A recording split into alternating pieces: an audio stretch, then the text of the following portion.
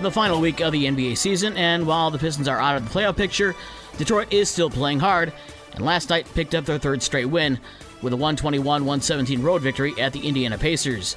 Saddiq Bey led Detroit with 31 points, and he was 7 of 9 on threes.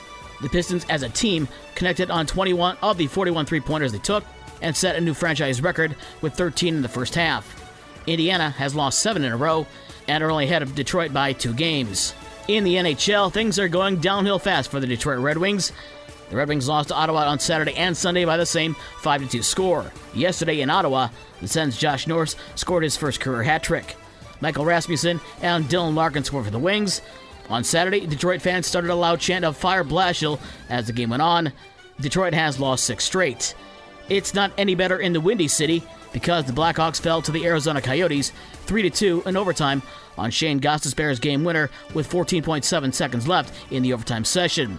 The Hawks have lost 5 straight. Women's college basketball, something had to give as UConn faced South Carolina in the national championship game. UConn coach Gino Auriemma was a perfect 11-0 in national title games, and South Carolina coach John Staley was also undefeated, admittedly just 1-0. But South Carolina led from the opening tip to the final horn for a 64-49 win over UConn to win their second national title in the last 5 years.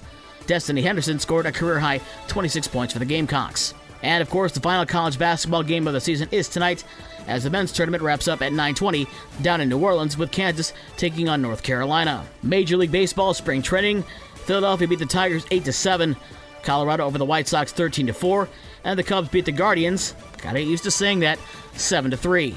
The Tigers face the Yankees today at 1:05, and the Cubs host the White Sox at 4:05. The Masters takes place this weekend down in Augusta National in Georgia, and the only real question heading into the tournament this weekend is, will Tiger Woods play?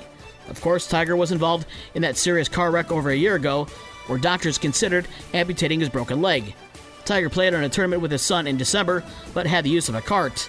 Tiger played a practice round at Augusta National a week ago, but he says he's a game-time decision if he'll play. Junior college baseball on Sunday, Lake Michigan College and GRCC split a doubleheader, LMC winning Game 1 14-6, but then losing Game number 2 4-0. Only 2 high school sporting events today, as spring break is either wrapping up or starting for some schools. In baseball, Brandywine is at Niles at 4, and in girls soccer, Coloma is at Brandywine at 5. For more sports and the scores from last night and the schedule for today's games, visit the podcast page on this station's website.